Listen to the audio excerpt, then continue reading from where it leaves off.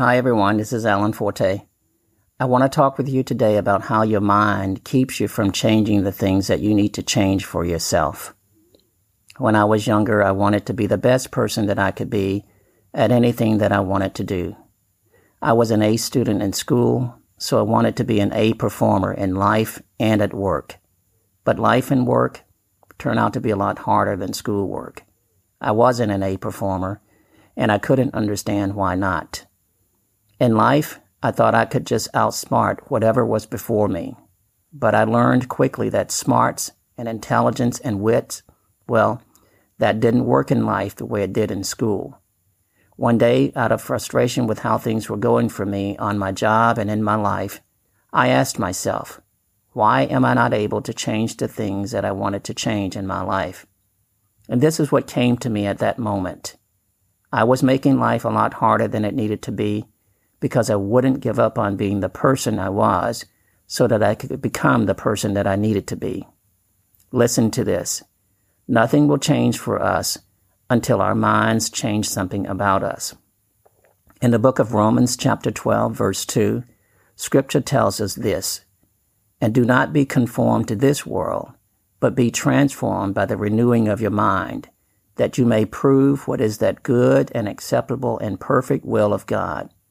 This helped me to see that God wanted me to change. He didn't just want me to act like I was different. He wanted me to change to something different. Now, I don't believe I'm the only one like this. If you want things to be better around you today, the quickest way and the surest way to do that is to change something in yourself. We must decide to change our minds about who we are and about who we ought to be. We must go through a mental transformation of sorts. Trying to do better by being the same person, that won't work. Trying to serve the Lord being the same person that we were before we knew Him, that won't work either. I believe the Lord wants to do some things that would make us amazing in our love for Him and for others, but we keep Him from doing that because we want to do things the way we are today.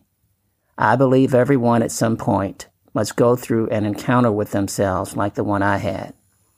And just like our shadow will follow us around all day, our lives are destined to follow our thinking around. No one can consistently do more than what their mindset about them will permit them to do. That is why God asks us to be transformed by renewing our mind. The old you will continue to do old stuff that the old you has always done. We cannot serve the Lord with the minds that we use daily to serve our earthly needs.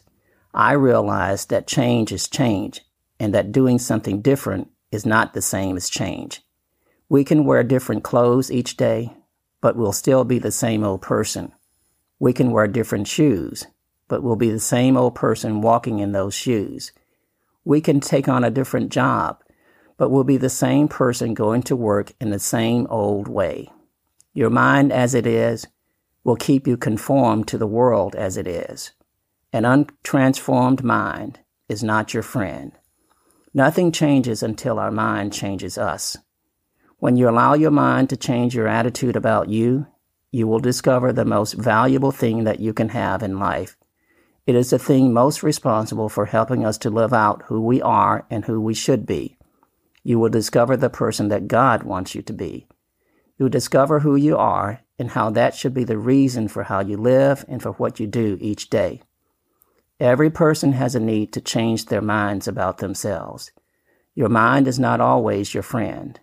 Your old mind will keep telling the old you to do the same things when it should be telling you to be transformed to something new so that you can do new things in a new way. Nothing can change until your mind changes what it thinks about you.